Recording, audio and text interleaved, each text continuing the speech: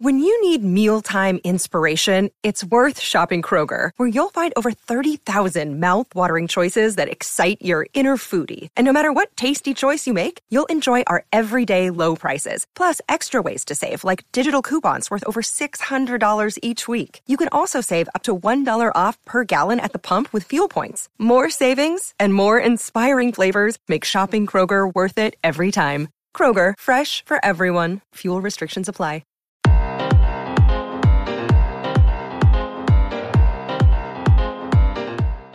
Ladies and gentlemen, all over the globe, the world, intergalactic, or down the street, wherever you happen to be while listening to this podcast voice, this is Larry Charles, one half of the Game Dev Unchained podcast team.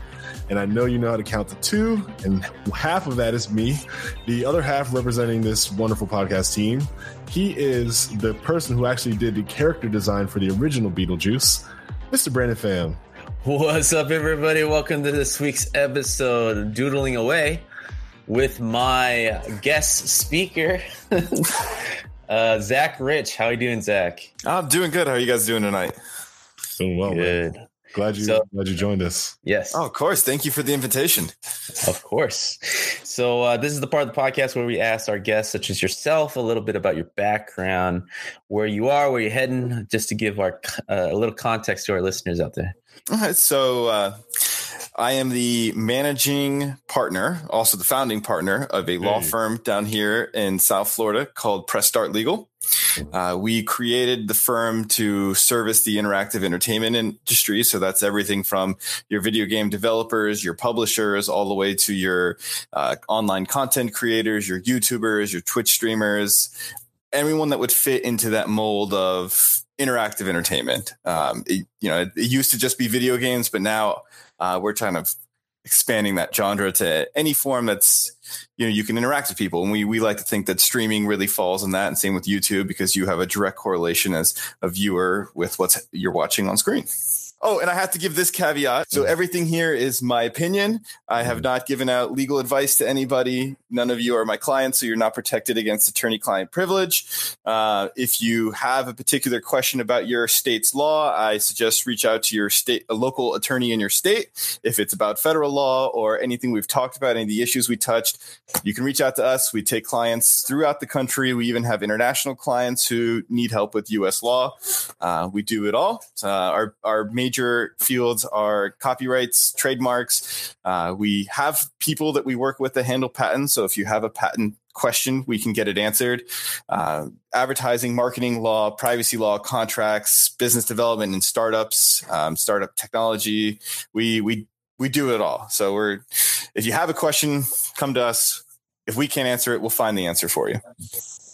Hell, how long you guys been in business? So we launched early 2018, and it was been a slow start, but I would say about October of last year, things really started to pick up, and now everything has just been taken off. That's awesome. Congrats on that. Seriously. Yeah, if there was ever an industry, this would be it, that needs lawyers and legal advice, because more than ever, I think in the last 5 years, we've all seen how indie developers are just kind of just coming out and everywhere. And there's a lot of people involved, and like myself included, there's just a lot of things to kind of balance. And what would you say the biggest misconception when it comes to contractual agreements and IP ownership when it comes to indie and interactive entertainment? So, okay, somewhat of a loaded question. So let me kind of take it in two parts. Right. So the contractual part, and one of the things I see the most, and it's a funny story, but it's also kind of sad at the same time when you look at it from a legal perspective, is that because the barrier to entry into creating video games has become down so low that anybody with a computer and an idea, and you can design a great mobile game. People don't think of the legal side of things. So they think emailing back and forth with someone who's going to do the graphic design for them, or maybe writing the score, that's their contract. Mm-hmm. And what they don't understand is, yeah, sure. Brandon, I can email, and let's say you want me to design your logo, and I agree on a price and everything's peachy. Mm-hmm. Well, that's great, but no rights were transferred to you. So yeah, you paid me for a logo, but I still own the rights as the creator to all of that. So this particular developer had spent a lot of money on sounds, on new artwork, on everything. And when it came time to publish, the publisher's like, oh, let me see all the rights to this. Let me see all your agreements. He goes, what agreements?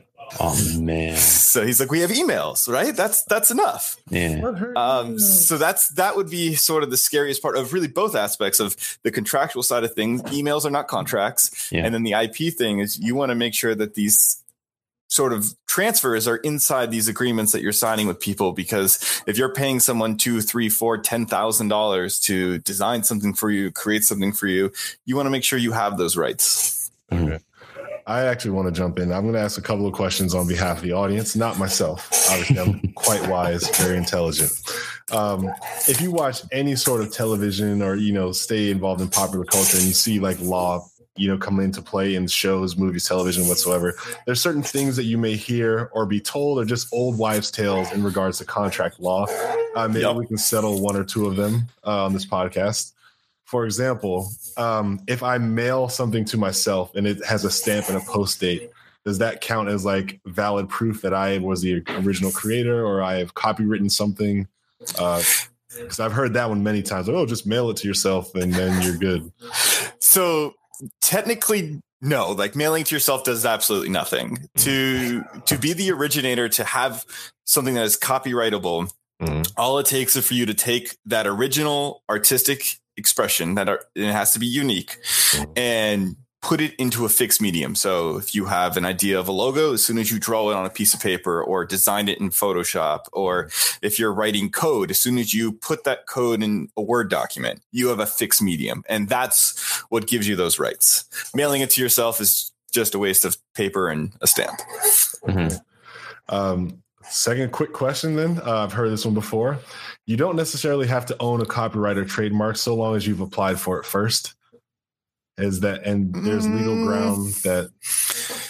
So yes and no. So it's a gray area. Okay. So let me unpack them both. A copyright you get as soon as you complete those two things we just talked about. So as soon as you have a unique artistic expression and you put it on a fixed medium, you have a copyright. You don't have a registered copyright. You can't go sue somebody for infringement, but you have something.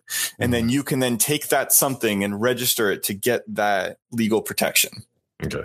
Same aspect to a trademark. If you guys had a business and let's use the name of the podcast, for example, and you never filed a trademark, but you're known out in the community, you're known around the world that this is you, you're Game Dev Unchained.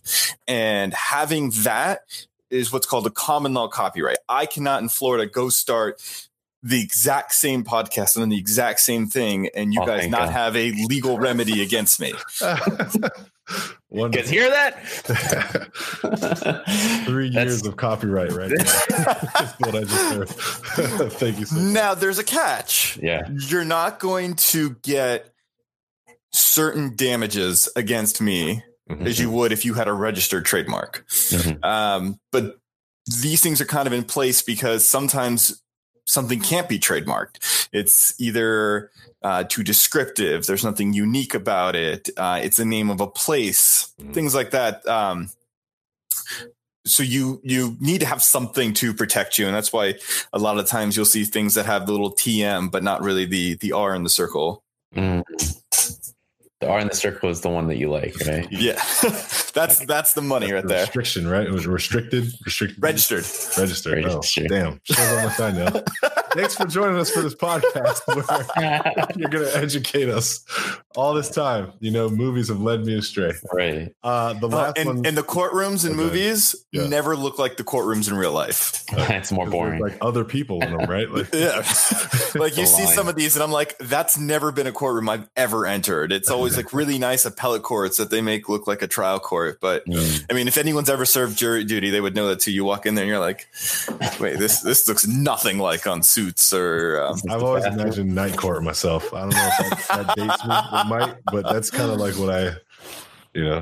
Last question is pretty quick and probably silly, but I have heard this one a couple of times. If you take a contract and you rip it up like they do on television in the movies, contract void. It doesn't exist anymore. How about that one? Legally, no. You still have a contract whether you ripped up the paper or not. But I guess in a very rare situation in which that was the only copy and there was no other copies, and it's a situation where it's now your word versus mine, you create a very big problem of having to prove that there was a contract and what the terms of that contract were. It doesn't mean that just ripping it up, cancels it or terminates it. But it betters my chances. So it's 50-50. You can tell that. I'm going to rip everything. In that really, really small, very unlikely situation, maybe you've got some sort of non-legal ground to hide behind. I'd say that strategy was probably way more effective like 80s, 90s. Yeah. Could you best believe I'm going to take a picture of that agreement and put it on my phone, or I'm scanning it and loading it into the cloud, so you can rip it up all you want. I'll just print out another copy. Right. Yep. Well, there you go. Television pop culture myths about contractual agreements debunked in the first 5 minutes. We're off to a great start. So one of the things that, obviously indie developers or developers in general, when they start forming a business, like what are the what would be the most advisable steps to get going? And what are at least the basic foundation of having a company functioning with a game that I'm working on? Like what would you recommend to do it right?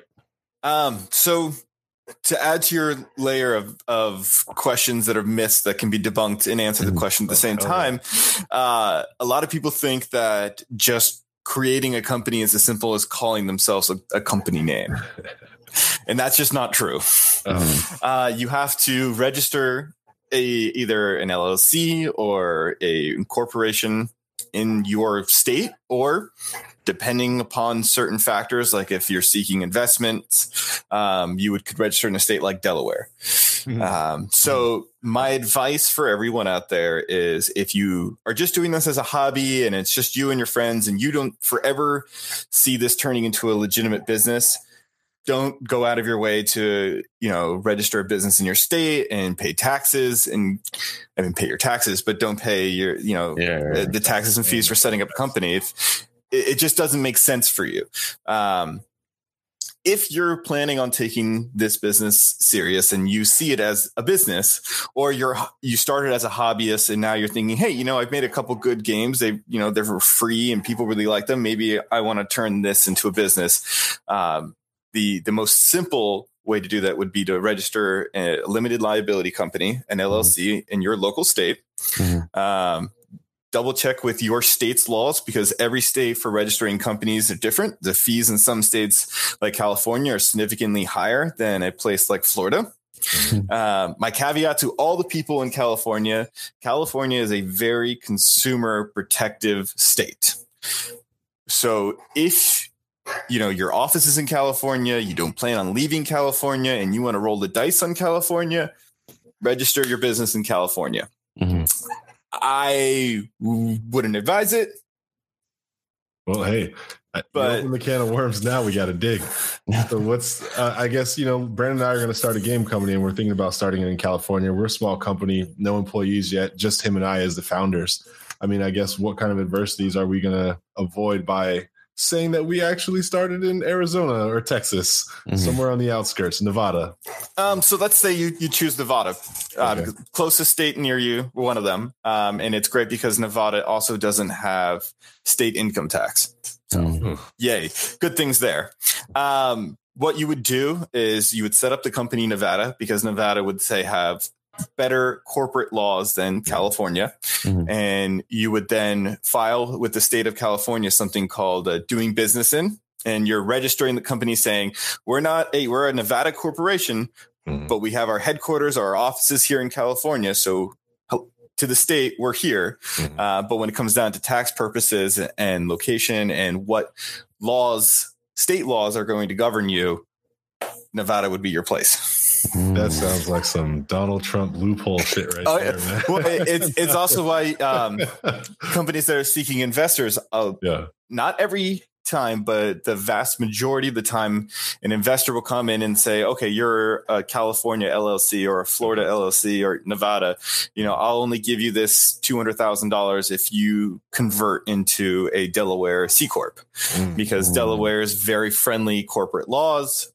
It's very investor friendly, very corporate friendly. And a lot of those times an investor will only give you that investment if you convert. So is that something that you would wait for? Let's say I'm a regular LLC and we go through the Delaware thing, we set something up, and then we start looking for investments. And when is it too late is it never too late to finally convert to a C Corp to get the investments? No, it's never too late. And the caveat with it is that not every investor might require it. You might find some of the early entry stages that might say, let me get a membership stake in an LLC, then shares in a C Corp. You can always convert your LLC to a C Corp once without penalty, but you can't go back. I see.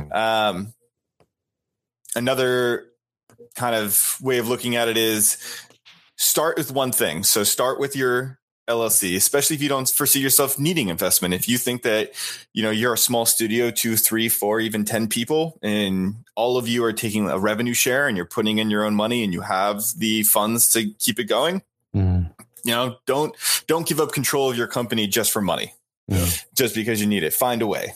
And then if you have to, or you have someone who's coming in saying, hey, here's a ton of money for you to finish this game or build this game, they might put a caveat saying you have to convert to a Delaware company. I see. Well, I'd like to actually ask on behalf of the little guy, because this is advice even I originally got and I followed when I set up my first game school. What was it? Go Play Games, like an iPhone game development company. Oh, man, I'm getting old, man. This decades, it feels like. Anyway, I was told, start as a DBA, get your bank account, get a way that people can pay you under the company name and not writing you personal checks. But at the same time, you don't really have any assets that are at risk. It's just you making little iPhone games and you're contracting out stuff to 1099 employees. Or subcontractors, I think. Then when it's like, oh, hey, like now we're actually doing real business where someone wants to pay us to make games, now convert to an LLC so that you can protect what you've built. But while you're like actually trying to build something, the suggestion was DBA, so I don't have to worry about the taxes, and then convert to LLC later. How foolish was that method is the question. It's not necessarily foolish, especially if you're doing it by yourself. I wouldn't have advised that. My advice is always, if you're looking to do this as a business, get an LLC, at least an LLC. Basically, because you want to limit your personal liability. Yeah. Let's say you were contracting with somebody and that contract fell through. Well, they're suing you personally, and you're personally on the hook for those funds. But if you set up your company, you follow proper corporate formation and corporate formalities, and similar situation, well, they can't sue you personally. They're suing your company. And if your company has no assets, great. You got a judgment against a company that's not worth anything. Hey. And thereby you get to go home. No one's touching your house. No one's coming to break in to steal the refrigerator. You're good to go. And it's basically taking yourself out of it. Okay. As taxes, I'm not a tax expert, but you're going to get taxed the same way being in an LLC as you would being in a DBA, because an LLC is a pass-through tax structure. So you're going to report your profits and your losses on your income tax. Okay. Mm-hmm. So then let's kick it up a notch. This was probably on your bar exam. So I have an LLC, right? Where let's call it the umbrella company, the holding company, or the main company that dabbles in like different types of businesses, like I don't know, like Bad Boy Records, whatever. They also have film. They also have like books. Then they also have like Sean John or whatever. Mm-hmm. Now let's say I'm not P. Diddy though. I don't have his millions and millions. And I'm a guy who just has like a small company that wants to dabble in a couple of different things. Mm-hmm. Is it okay to do an LLC for like the main thing and then DBA the subsidiaries? Or would you suggest LLC everything as its own each individual thing and just pay all the tax for everything? Well, you can have one LLC that has, divisions in it. You can have the film division, the game division, and whatnot, without having to create a separate entity for each one of those. Okay. You could also do a DBA, and it's your company doing business as another name for film, games, or et cetera. You wouldn't have to create separate entities for each one. Okay. Mm-hmm. So even when there's like tremendous growth in one of the branches, you would still advise to continue that way? Is there ever that depends on what your ultimate goal is. If you want to say spin that off and into its separate entity. So let's say your game division is taking off and you have film and music kind of lagging behind a little bit. Right. And at the same time, someone's coming who says, hey, I'll give you some money to get in on this. Mm-hmm. At that point, it would probably be advisable to spin that off into an LLC or make that the parent corp and keep your initial LLC, create a new corporation, and make that LLC a subsidiary of that corporation. Right. Yeah. So what kind of protection do you have if you're doing a DBA? Is that name trademarked under there as a division and stuff like that? Do you still get the same type of protection as its individual thing? No. So just doing a DBA is just meaning, hi, me, Brandon, I am doing business under this name, but if I have a business bank account, it's because I have an EIN that I use my own personal social security number to set up, and there's no other entity in between me and you, just a name. Yeah. The LLC would be sort of that in between, so there is something that protects you and your personal assets. And as for trademarks, just registering a company name doesn't give you a trademark for that company. Right. You need to go to the USPTO or hire an attorney and have us register your trademark. Well, is that something that you guys do as well? Yes. In fact, I would say a good portion of my day is handling trademarks and copyrights and other intellectual property. Another quick question off the back of that one. So what's like the cost? Like if, all right, you exposed us, we need to trademark some of our stuff. We have, for some of our services, we try to stay flat rate because we know that there are firms out there that charge really high hourly rates for things that, you just don't need to. They just don't take that much time to do. So trademarks, we have 3 different packages. The price kind of varies a little bit between them, but there's basically a basic package where for a low rate, we're going to just register your trademark. We're not going to really conduct anything more than what we call a direct hit search. So we're going to take the name you want, throw it into a database and see what comes up. Then we have that same package that includes a search. So we go out and we search the entire state and federal database for that exact trademark and anything that would come up that's similar. Something that could flag you, if you're Game Dev Unchained and then I'm Game Dev Chained Up and I already registered my trademark, something like that would appear in the search and I would flag it and send it to you saying, hey, this is going to be a problem. And in that case, you would just pay us for the search. We'd give you the money back for registering the mark because, you're not going to do that. Yeah. Or at least we would advise you not to do it. If you want to throw money away, we'll gladly take it from you.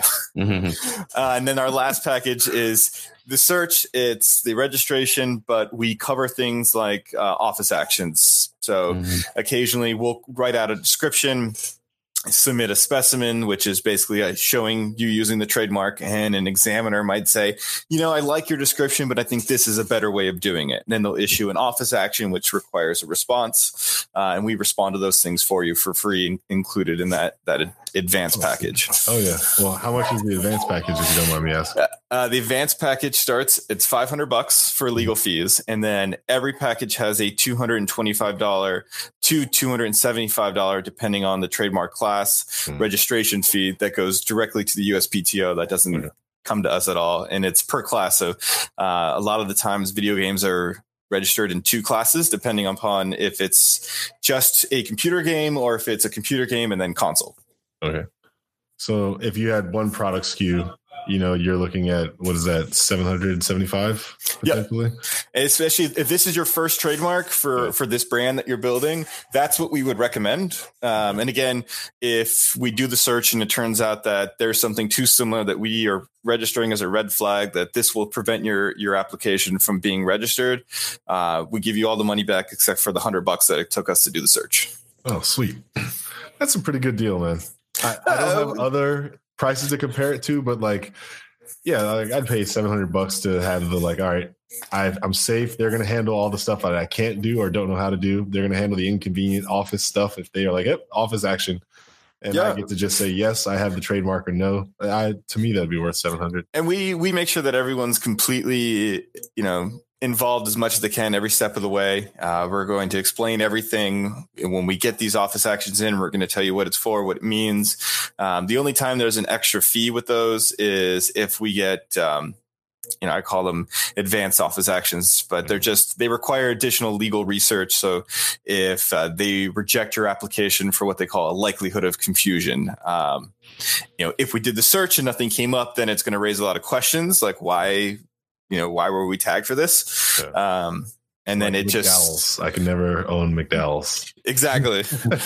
So we'd have to file. It's normally 8 or 9 pages of a written draft explaining to the examiner, hey, we disagree with you. Here's the legal backing that supports why we disagree with you, and you need to reverse this. So we charge an hourly rate. Our hourly rates for all of our attorneys is $250 an hour.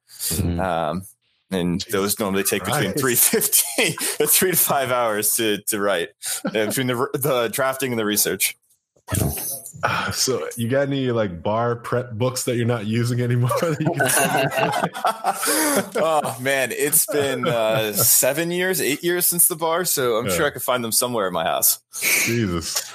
Well, congrats, man. This all sounds really good. Yeah. Like if you can like illustrate the most common things that you do see when developers come to you and it's like, why did you do this? You should have done this. Like what's the most common thing that you usually see with these clients? Okay. So two come to mind immediately. The first is not putting in proper contracts from day one.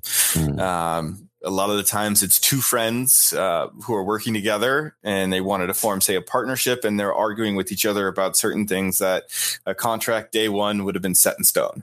And then if there's ever any bickering, you guys go back to what your agreement says and it's there. You agree to it at the time. Nothing changes. And then you put it behind you.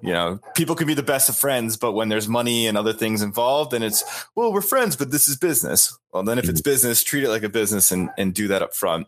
And then the other one is not protecting their brand when they should be. And that kind of caveats into making sure that you're not using other people's stuff without permission. And that would be one of the biggest is if you saw it on Reddit, if someone put it up on a random message board, think to yourself, well, this is some really good stuff that he put up here, some really cool sprites or some awesome images or animations. Where did this come from? And if they're not willing to say, sign a quick assignment to you or give you a non-exclusive license, you should be wondering, do you really have the rights to use this? And if you should be using it in a game that you're about to release for sale. Jesus, I think that would be one of my big concerns these days, right? Like I can go on, what's that website? Jesus, where all people post their concept art. It's the new one. ArtStation. ArtStation. Thank you. I've been on ArtStation and seen ArtStation people steal from other ArtStation people and then post it on ArtStation. Like literally the ecosystem of stealing happens on the same website. Oh yeah, it happens like that all the time. So like I would worry if I was working with anybody who was producing stuff for my game. They'd be like, I paid them to make this. And they're like, here you go. These are your concept art. Go ahead and build it. I invest all this time and money into turning that artwork into 3D, putting it in my game. Come to find out, somebody in Singapore found out that like I ripped them off and they're mad at me now. Yeah. Like, so that's, we have things in contracts that would protect you and give you a recourse against that contractor who did this for you. Now, if this is just somebody you saw like on Fiverr, do they have any money if you sue them? We have a saying in the legal world, you can't get blood from a stone. Yeah. But you can get, never mind. I'm going to let that one go. I was going to insult my mother's parenting methods back in the day. Well, I'm actually really intrigued to keep asking more questions because I started one business in my life that like really went to like I could have been at risk if something went wrong because we were contracted out to do game development for companies like the Boy Scouts and like Aero GP racing. It was a pretty cool time. but I also was like, yo, like if something goes wrong, I'm the only person who has to give up anything or who would potentially go to jail. Like I was super exposed back in the day.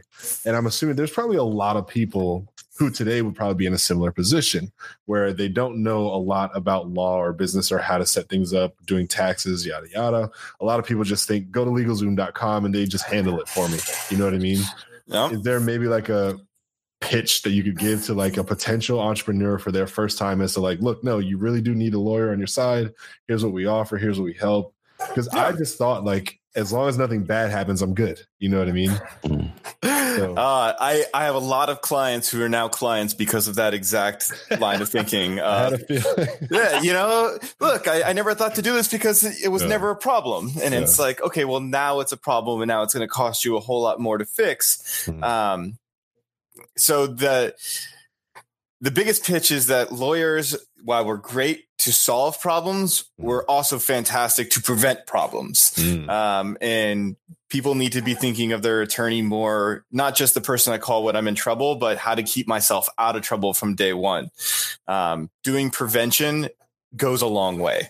And a lot of that is getting the right set of contracts that you can use when you're in certain situations. It's registering and protecting your brands. It's not doing things like stealing other people's artwork or when you contract with independent contractors to create things for you, that all the rights are being transferred to you. It's basically, it's tying up all your loose ends, and your attorney, we've seen it all. We've experienced everything that you could think of when it comes to issues that you're going to face. Ask us questions. We don't bite. Why we can be expensive. It's for a reason. It's making sure you're protected. Mm.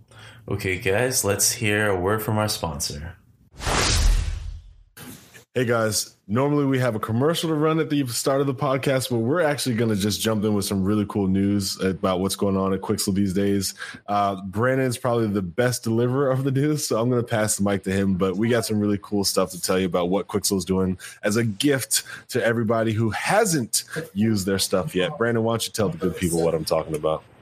The folks at Quixel are always thinking about the people. They are by the people, for the people. And so this year, they're starting it off with having Quixel Mixer for free, completely free for 1 year. It's not even a GDU tie-in sponsor. It's just their own thing. And we just want to shout out to those guys over there doing a great job promoting great dev tools. So all the time you heard us bragging about Quixel tools, now you can go and just check it out for free and know that we weren't bullcrapping you guys. Like, it's definitely worth getting into. So yes. So if you are not busy, go to megascans.sc, download the Quixel Mixer for free. All they ask is for an email. They have also dropped 50 more free assets in their Megascans library for you to try out. So if you don't want to spend any money, you want to start using the mixture program and start mixing textures, go ahead and download those. And if you like those and have finally decided to make the leap and get access to their full photogrammetry texture and assets, use our code GDU. First 3 months for 30% off. Yeah. Do that in that exact order, and you're going to be a very happy game developer. Yeah, I personally challenge you guys to do what I did, which was just make something small and just see if you like the tool set. And you'll actually find it's surprisingly simple to get into. I'm the designer and I have fun using their stuff. So, just give it a shot, see how you like it. And I promise you'll probably want to stick around. What about legalese? This is another one of those silly questions, but like layman's common man, common woman picks up contract and they're reading these terms or these agreements, and it just seems like it's secret code for lawyer A and lawyer B, you know what I mean? To then go into a room and tell you what the contract actually meant, even though you're reading plain English, you know what I mean? I guess what stops somebody from doing like a plain English agreement? Like, hey, if you give me $500,000, I will make you, you'll have ownership of the IP. You'll have all the rights to merchandise. You'll have all the rights to whatever. Do you agree? Yes, no, sign. Does that count as a contract as well? Or sure. As long as you exchange consideration. So all you need for a valid contract is you need an offer, you need acceptance, and you need consideration. Okay. So you could do something really, really plain language, incredibly simple. And as long as there's something exchanged for consideration and the other side accepted that, you got a contract. I mean, you could write a contract down on a napkin at a restaurant, and it'd be fine. The reason why a contract written by an attorney is full of legalese, or it's 36 pages to say two things, is because there's other things that napkin on the diner table is not considering. Things like if you die, or exactly. if you want to sue me, what state are you suing me under, and what laws are going to be filed, and things like protecting your rights, and when am I going to pay you? How long after you're completed do I have to not pay you if I'm not satisfied with the work? Things like that. But I mean, you could do something just as basic as, I'm paying you to paint my house brown, and you're going to complete it on Thursday, this date. And I'm signing here and you sign there, and I pay you the money. We've got a contract. Gotcha. As long as it doesn't get ripped up. I'm just kidding. Snap a picture of it. Yeah. Well, what got you into law, man? Were there any other interests that you had, or was this like I saw my cousin Vinny, and like ever since then, I just knew. How did you fall into the role? So I was always pretty active in the entertainment industry. I ran a 501 nonprofit organization called the Rockstar Stories, where we would go out. We ran our own TV production at a time where young kids and teenagers weren't doing that. There was no YouTube back then. Yeah. And so I was exposed to contracts and intellectual property and entertainment law really early. And I was like, I really like this. I really find this interesting. Then when I went to college, I went for film and new media with a minor in commercial music. When I got out of film school, I looked around South Florida and I said, if I either move into New York or I'm moving to California, or I got to figure out something to do with my life, because working for $100 a day as, in the film industry in Miami is just not going to cut it. So I decided to go to law school. And while I was in school, I'd studied a lot of intellectual property and entertainment law, and I came out and I was a trial attorney for 4 years. And from there, I evolved into doing a lot of transactional and entertainment work. And when I was working through different firms, I was working with new influencers and YouTubers and a lot of different people in the entertainment space, and a handful of game developers. And my passion growing up has always been for video games. I'm an active gamer, as you can tell from my bright light up set. And I was like, this is an industry I know from a consumer side. It's an area of law I know from a legal side. Let's see if I can put these two together and form a business. And I left my firm, took the few clients I had from there with me, and started Press Start Legal. And everything's just been going up. Nice. I have to give you credit, man, because for anyone to have spent any time in Miami and be focused on school and education, you're quite an individual. Thank you very much. It was film school. Oh, okay. But law school I can sum up law school in this way. I'd rather do all 4 years of college again than 1 year of law school. Oh, wow. In law school, 2 years, 3 years? 3 years, and then you have about 4 months to study for the biggest test of your life. Okay. Now, here's a rumor. I was always told that if you just take the bar and pass it, you can get you could be a lawyer. There is a myth, and I have two friends in California who've confirmed this, and I don't know if this has changed since then. That is only true in California. Oh. And it's because the California State Bar is so impossible that they figured if you can come in here and pass this, have at it. Every other state that I know of requires at least a law degree before you can take the state bar. Jesus. And California has a ton of entertainment lawyers. So yeah. I'm assuming it's get it somewhere else and come here. Yeah. No, you still have to take it. There's some states that have what's called like reciprocity. So if you pass the bar in one state, it gives you access to a few others. Florida doesn't have that with anybody. Gotcha. California and New York are also those that just like, nope, you want to work here, you want to practice law here, come on in. The good thing about this area of law and this industry and the whole interactive entertainment industry as a whole is that a lot of this is based on federal law. So the fact that I'm in Florida, I can still take a client from California or Massachusetts or Texas or anywhere, as long as we're not dealing in your state specific area of law, which most of the time is never. Awesome. I mean, I don't know if I can even ask this question, but do you have any like famous clients? Because I would imagine being in that location, you probably rub elbows with who knows. I have some famous clients. I can't tell you who they are because they're all under confidentiality. But a lot of them actually aren't from this area. We represent a few. I mean, YouTube famous. They're famous. Okay. They have a couple million subscribers. So I'd say that's famous. Couple million. That's hell yeah. That's famous. Jesus, that's so like many subscribers as we have.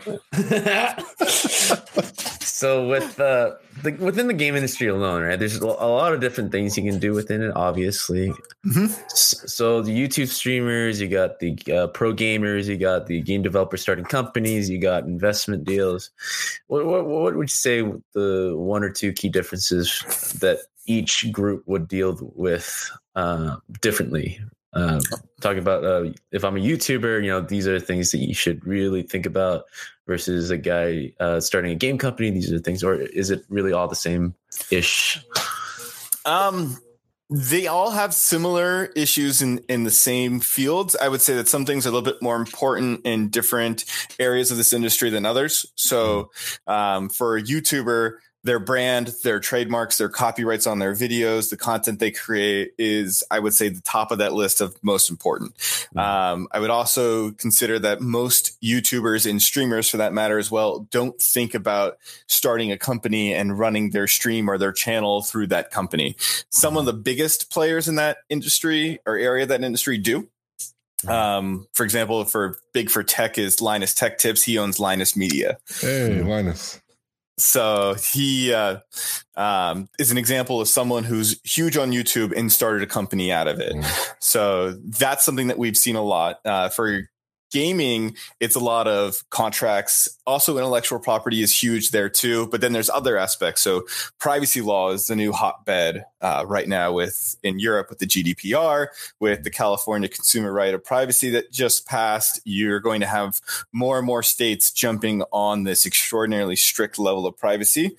And I wouldn't be surprised if we don't see like a federal government GDPR style law being passed in the next year or so.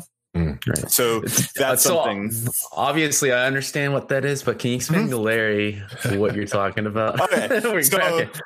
So right now in Europe, there is a law that was passed that the entire EU, including member states like the UK, have ratified that place significant restrictions on how companies collect and use and sell consumer data.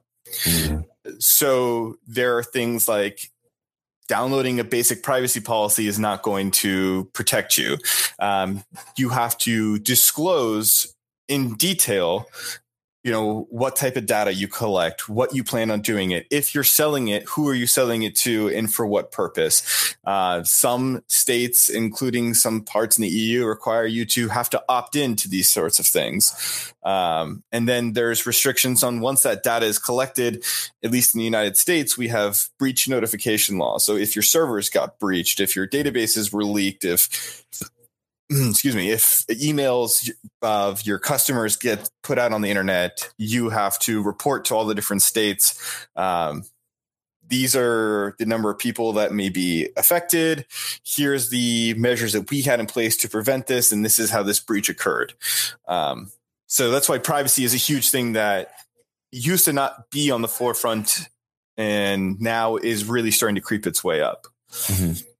And then for social media influencers in that market, the biggest things are contracts, branding, of course, and then you need to worry about the consumer the consumer activist and consumer protection laws that come out that the FTC oversees. So you're seeing things like deceitful advertising. And I don't know if any of you guys have seen it, the Fire Festival documentaries on Netflix and Hulu. I've seen one of the two. I saw the Netflix one.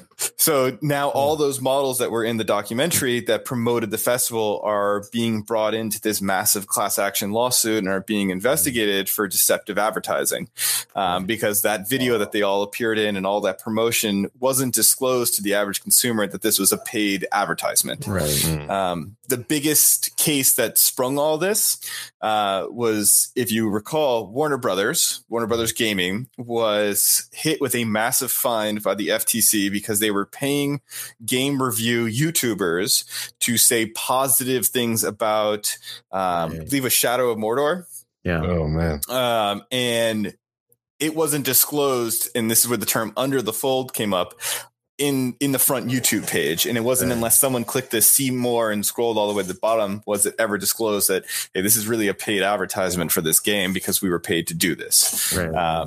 So now that industry's really got a big spotlight on it because it's about not being deceptive. It's having all this disclosure. Mm-hmm. Wow. Jesus.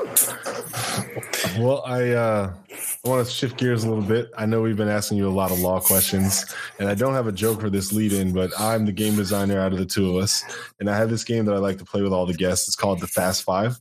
Okay. Where I'm going to ask you 5 rapid-fire questions, and all I need from you are 5 rapid-fire answers. We're going to try to go for one of the top scores. Okay. So I'm ready. Let me know when you're ready, and I'll hit you with these 5 questions. I'm a little afraid, but let's do this. Let's do it. All right. These are super, super, super personal questions, okay? Oh, yeah. Wait. How do I get scored on super personal questions? Is there a right answer? It's all about speed. Okay.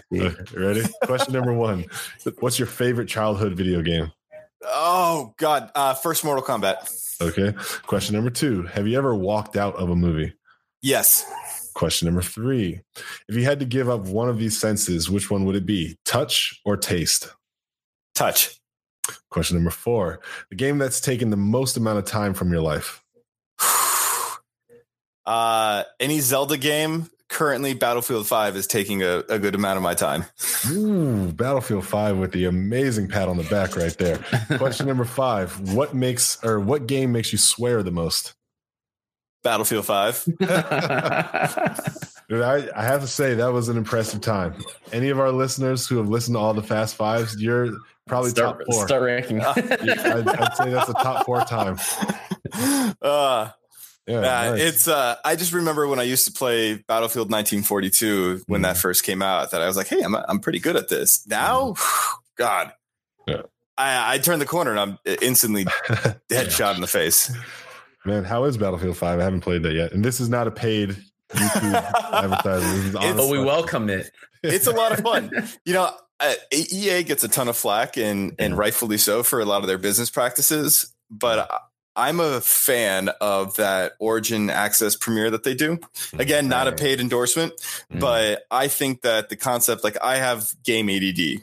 Not afraid to admit that. I'm always jumping around because I always like to play different things, and I always love playing my clients' games. But the thought of paying $14.95 a month, or I think it's like $100 a year or something, and you have access to their full library, that's awesome. You're the third person this week that have told me about this without me prompting it. So it's starting to really catch on with everybody. Yeah. I completely stumbled on it because I was figuring out if Anthem was a part of it. Cause I was like, to try the game out for $14, why not? Yeah. Why not have a loading screen for here's a UI graphic for 4 hours. Why not? Cold-blooded, Brandon. I mean, that's after you spend $20 for your new black and gold skin, right? Yeah, there you go. Well, this is date sensitive material. I'm just going to go ahead and say Anthem actually hasn't come out yet when we recorded this podcast, just in case someone from the future is like listening to this. Yeah, they're like, screw these guys. That was the best game ever that came out. I'm sure they're going to have future EA launch problems. Who doesn't? They'll understand. All that I can say is I'm happy that gamers are fighting back against predatory microtransaction practices. So the more uprising and revolt that I see in that area, I think the better, honestly. Right. Yeah. And I think I'm very interested. Sorry to go off tangent. We'll circle it back, but I'm very interested in what this will lead, because a lot of developers, it's a crowded market. But if they really take off with this Netflix style of gaming and have everyone fairly compensated, it might be a way to finally introduce thousands of games and not be crowded up and be annoyed with it and have to pick and choose. You know what I mean? I completely agree. Now I wish I could pay $100 a year and play every game on Steam.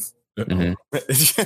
Steam might have to if everyone's leaving. So, but on the subject of microtransactions, I think there's going to be a big shift in the industry soon, and a lot sooner than later. To if you see something you like, you buy it. Yeah, right. You saw it with League of Legends. But you want this skin, this is how much it costs. You see it with Fortnite right now. There's no loot boxes. It's, you want the dancing shark when it comes up on the store? Great. It's $10. Buy it. Yeah. And I think that making these sort of things not game based and is just purely cosmetic, I have no problem with that, because I know that I'm not going to spend $15 on the dancing shark. I'm totally content with the free skin that everyone else has, because I'm just here to shoot somebody in the face because it's a video game. Right. I don't care how I look when I do it. No matter how cool they are, because some of them are really cool, but you ain't going to get me to pay $25 to look like a spaceman. Right. Yeah, I'm a little partial, because I definitely am in the camp of like, if I do want something and I like it enough and I like the game enough that I feel like it's going to be a valuable investment to my happiness, like I would do it. Like in Heroes of the Storm, I have all the heroes, but I earn them. But every now and then I will just actually pay shards to buy something that I want explicitly. Why not? I don't mind doing that, right? Yeah. No, but I also pay $0 doing it to download that game. And so me understanding the math of like, hey, it cost Blizzard to make this game. I paid $0 to actually get into it. I don't mind if I'm spending like over the course of my career, I might spend like $100, $200 on that game and be like, it was worth it, because each time I'm presented with a small price. Mm-hmm. Like I never had the premium barrier of entry of $60 and then the $20 suit. And then I think that's where really it starts to fall off on the public consumers kind of interest levels, is like, hey, you're charging me $60 for the game, and I bought this like annual pass or battle pass, and now I have to buy the red dot site for $2, or you know what I mean, like whatever. Over there, it's like, and then you throw in a loot box and it goes, and you have to pay $2 for a 3% chance to get the red dot site. And it's caused a lot of places in the EU to rebel, especially against loot boxes. And a big story that came out 2 days ago. Well, I guess 2 days, because right now it's right? Yep, exactly. It was EA just surrendered to Belgium. The Belgian government said, no, you cannot force people to buy these loot boxes for an opportunity to get something, because you're enticing people who don't understand that for $14.99 with all these worth of points, that you're getting a 1% to 2% chance at that item that you're showing off in its shiny glory. Mm-hmm. So, yeah, that's was exactly what I was going to ask. It's like the gambling aspect of that being like a lawful issue, right? So, are we tightening up on that with EA? Kind of surrendering to the conditions and stuff, and acknowledging that being a problem? In the United States, yes and no. I think the outside pressure from these other countries are going to force companies to change their tactics. The United States, there are constant numbers of different bills that have been presented that have been rejected by all the different lobbyists lobbying different politics to try and push these bills out, that really tried to tag loot boxes as gambling. And I think going that route is not correct. Is it gambling? I mean, yes, in a sense, sure. You're paying money for a chance to get an item. Gambling, you're paying money for a chance to make more money. Mm-hmm. I don't think you can sit here and say that loot boxes are gambling in their traditional sense of gambling, but I do think that they do prey on the younger audience that doesn't understand the value of $1, that was given their parents' credit card to play this game, and they did not know that at the end of the month they were going to get $300 in charges because the kid was enticed to buy loot boxes because they kept showing it as, the lights and the sounds and the chance of winning. I mean, that's why slot machines are so exciting. When you win, even if it's 10 cents, it keeps you hooked. And so you're hooking them and addicting them early. And I think those predatory practices are very non-consumer friendly. And I think we'll see a pushback in the consumer protection laws versus calling them gambling and try to phase them out that way. Right. Yeah, it was all good just a week ago, like there was a time where you bought the game, you owned the game. Right. There was a time you could buy the game and return the game. Oh man. You can still do some of that on Steam, right? Like if you do it within 2 hours, you can. If you can beat Zelda in 2 hours, you can get it for free. I have memories of buying something and trying to install it on a computer and not having it work and taking it back to GameStop and being like, here. Yep. Or I think back then it was EB Games. Here you go. Like, give me my money back. Here's one for you. Do you remember or ever went to Babbage's or like Funko Land or?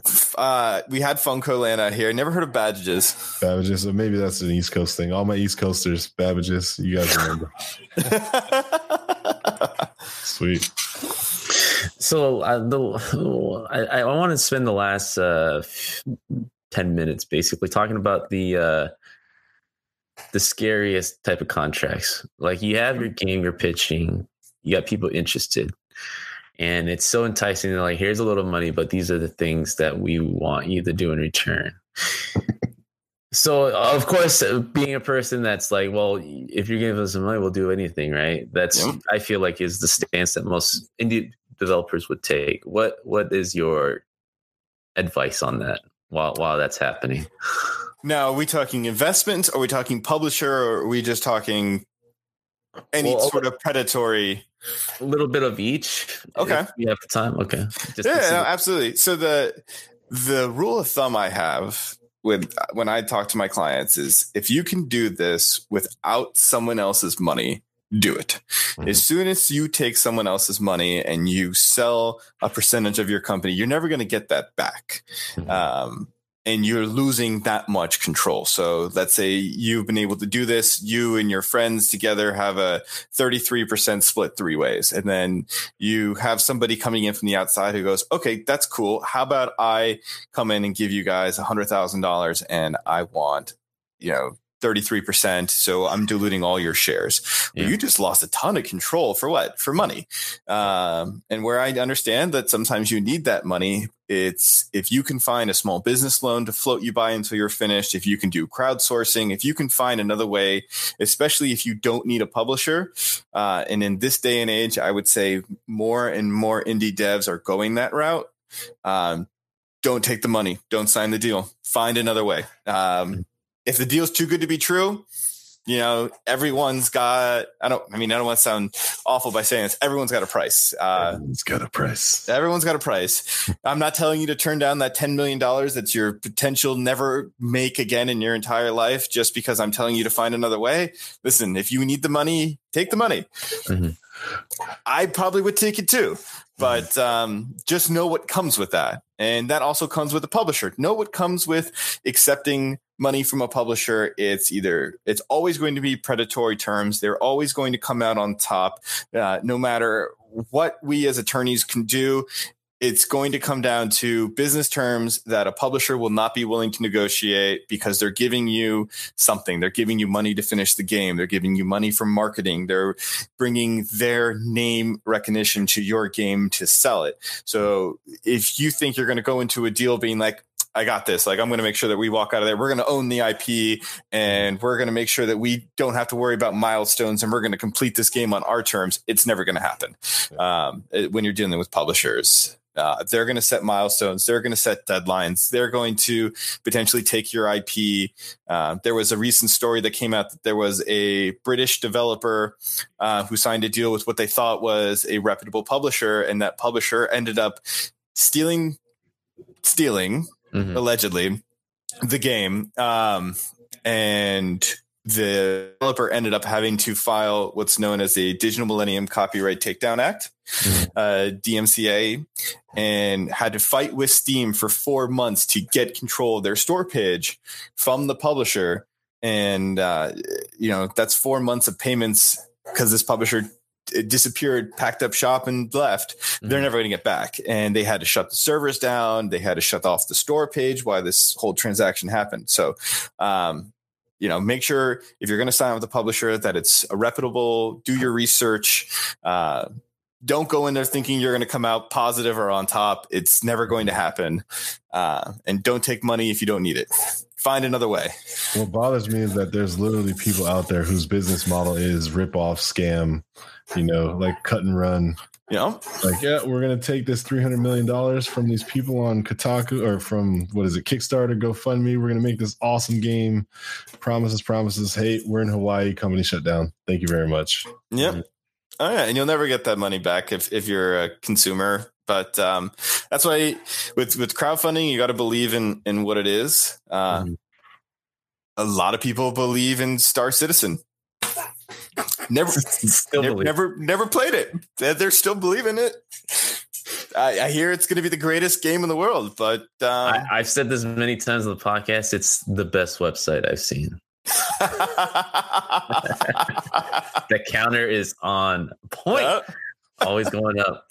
So they're doing something right. Yeah. But I kickstart backed a game many years ago called Stonehearth based off their trailer, and when it got put on Steam and the beta was out there, it was a lot of fun.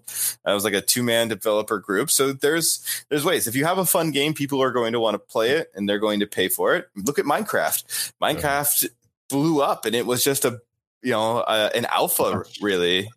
When 1.0 hit, the game had already hit popularity beyond its wildest imaginations, and then just took off from there. And then he bought the house that Jay-Z and Beyonce wanted to buy. Like, that's right. That's life goals right there. Well, that's actually a classic friend contract, because didn't Notch had like a friend that he just gave when like a regular salary when they got bought out or something. There was there was something like that, right? It was like one of his close friends, and like there wasn't really like a set sort of employee-employer relationship, and he was just like, all right, good, well now we're owned by Microsoft, so here's some money for everybody. That's awesome. Anyway. Yeah. But it's a great example, though. It was a game that people wanted to play, and they didn't take any money until he wanted to sell it. Mm-hmm. Everyone's got their price. Because I'm assuming now a lot of the people listening to this podcast are really interested in having, you potentially represent them, or just even contacting you for more. So 2 quick questions. Is your firm even looking for more clients right now? And then 2, if so, what's the best way to get in touch with you to try to, if you are looking for more contacts? So we're always looking for more clients. We're deeply involved in the community. So the best way to find us is come to our website. It's pressstartlegal.com, or we also own presssstart.legal. You can also send me an email at zach@pressstartlegal.com, and it's Zach, ZAC. Awesome. As I said that, I realized I totally should have. This kind of leads into. Well, I'll go ahead and do it now. Yeah. The bag. So Zach, we've been podcasting for about an hour, sir, and more than Brandon, I appreciate everything that you've done for us. So just want to say thank you. Still 50-50. Thank you so much for being a part of this podcast. So now Brandon and I are actually going to go refill our coffee mugs and, talk crap about people that we know. And we're going to let you have complete control over the soundboard. You can talk directly to our audience to shout out, promote, raise awareness for something you're involved in, give kudos to a teacher that kept you on your way back in the day, or just, advertise something that you think needs a little more attention. So without further ado, sir, the floor is yours. Oh, well, thank you very much. Man, never had a floor all to myself like this. I don't know what to say. So we already gave out the website. Make sure you guys, if you want to learn more about the firm, check out the website. You can always reach me by my email. Again, that's Zach, ZAC @pressstartlegal.com. Catch us the first and third Wednesday of every month. We try to do an Ask Me Anything on the game development subreddit. So that's r/game dev. We start normally 9 a.m. Eastern time. We go until about 6 p.m., 6:30. So you have a whole day of asking us questions. We try to keep the confidential stuff to the email address, but I mean, we do our best to ask or answer to the best of our ability in a Reddit kind of format. In February, I can't announce the exact date yet. We're going to be hosting another AMA, but not just on the game dev. We're going to be on the official Twitch subreddit, Twitch TV subreddit. So we just got approval for that, and we're going to be doing a lot of stuff with Twitch, and at least the Twitch subreddit, so we can kind of reach out to the streamer world, as we find that of all of our clients, they are the ones who have no idea what they're doing when it comes to the legal side of the business. And I love them. I love working with creatives. But these are guys who are given a lot of money and no idea what to do with it, and they don't read their contracts. They don't protect their brands like they should. So don't worry, we're coming. We're coming to help. All I can say is I'm happy to know you before the Twitch AMA. You're like, Twitch AMA. Well, my coffee tastes real good tonight. I'm learning. Good night. This is Brandon Pham. See you guys next week. Bye, everybody. So thanks for listening to our podcast. I hope that you're a subscriber, but if you aren't, please feel free to follow us on any of the major podcast platforms, especially iTunes or Spotify. You can find show notes and more resources available to help you become a successful game developer. Just go on over to our website, www.gamedevunchained.com. If you're interested in keeping the conversation going, then definitely come check us out in Discord, where we chat in real time, for after show Tuesdays to discuss episodes, and feedback Fridays, where we share screenshots on the projects that we're currently working on. If you go over to patreon.com, you can support our podcast financially. And if you do so, you get access to Life Unchained, our on-the-pulse, unfiltered game dev gossip content that we make exclusively for our Patreon supporters. And as usual, you can keep in touch and follow our happenings on Facebook and Twitter. That's Game Dev Unchained, the podcast.